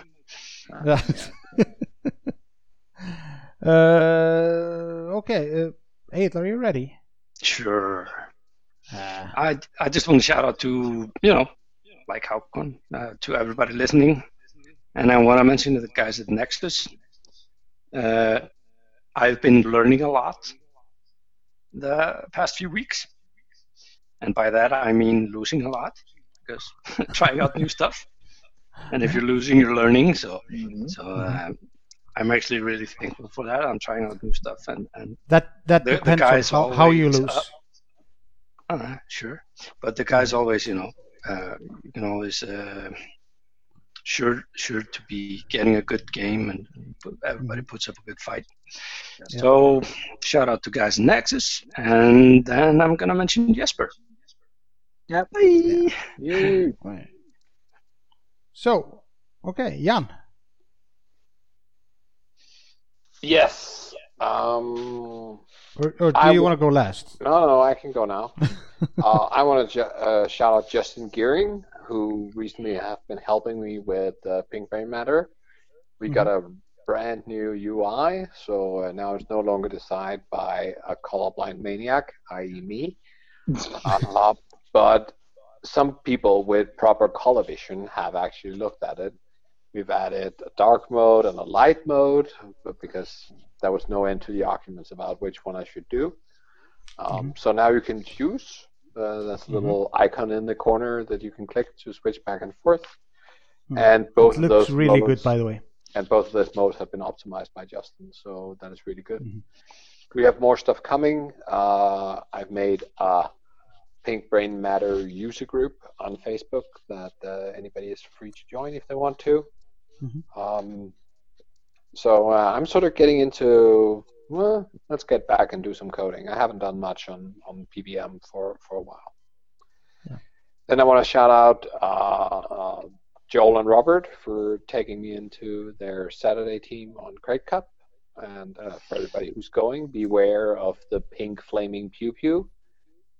Will come to get you. And to Chris, Jeremy, and Joshua, who took me in for Friday. I'm apparently now part of Team Texas. No, you have to say that right. dear Team, God. Team Texas. Team Texas. Team And Texas. yeah, I There got you myself go. a cowboy hat, and it's pink. All right, and the one thing you have to remember when you get there is you have to say, "Hey y'all, Oh, how y'all doing? how y'all doing?" How y'all doing? Make sure you pick up a southern drawl while You while will you're be there. fine. You will be fine. Yeah, either I will be welcomed or I will have my teeth knocked out. So one of those. Right? Maybe No, both. no. It's Maybe a toss-up, really. They will love you. Yeah, I really look forward to going to Crate Cup. We'll probably talk more about it on the next episode, I assume. Yeah, definitely. It's a long travel, but I mean, who travels across the world for only 4 days? Right. Most people think I'm Right. stupid, so, well, they don't play X-Wing. Yeah. And that is me. Yeah. Okay. Yeah. So, first of all, I want to shout out Sith Takers podcast and Ollie Bucknell. They shouted out to our little podcast. Howdy! Yeah, and I Ollie, also Ollie, want to Ollie. shout out. Ollie. Ollie. I also want to shout out to Christopher Benson and the guys at the Fly Better podcast. They also did a shout out. I don't know what you're talking about. I never heard that. You didn't? No. Oh no, they only shouted out me. Yeah. And your gang. I don't know who they're talking about. What the fuck? No, they mentioned the podcast. And I also want to obviously shout out to the guys at Nexus and Freyr for the league game. They're just started a league at Nexus there, which apparently Haukon is taking a part as well. So he must be playing more. Hopefully. Yeah. So yeah, that was my shout out. One quick word. No, not now. Sorry. Oh. No word. No word. Nothing. What? Nothing? I'm done. I'm done. Everybody done? Okay. So Are you gonna input your thing? No, nothing. Are you not gonna play the thing? Play the thing? Yeah, aren't you excited? Yeah, it's a good question. With Gisli. words. Are you excited? I think Gisli is excited. No. He's so excited. Can you hide it? Yes. He just can't hide it. Pot. Oh my god, no. Guys, why are we asking for this? Do we really want this? Yes, No, we really, absolutely really want not. this. Yes, we do. I'm not sure. Yes, we do. Oh, yeah. Sorry, want to shout out more. Sorry. Mm-hmm. I want to shout out to Jan for making this excellent lyric. Oh, Yes, that's what we were talking about. Yes, I know. That's why I wanted to shout out Jan. oh, and the editor has just put it in. Yeah, he twisted my arms. Yeah, I know that. Both of them. It was yeah. inevitable. It had to happen. I'm sorry, Yeah. Internet. I'm truly sorry. I did write the lyrics. I don't take full responsibility. I mean, it's Gisli's fault, but I take a little bit of it. No, I mean, It's you're just very you're, suspicious. you the, are the just time the man. between the time between the lyrics were posted and the time where we had an actual file and were listening to it was very short. So there were minimal amounts of arm twisting, if any. Yes, I think so.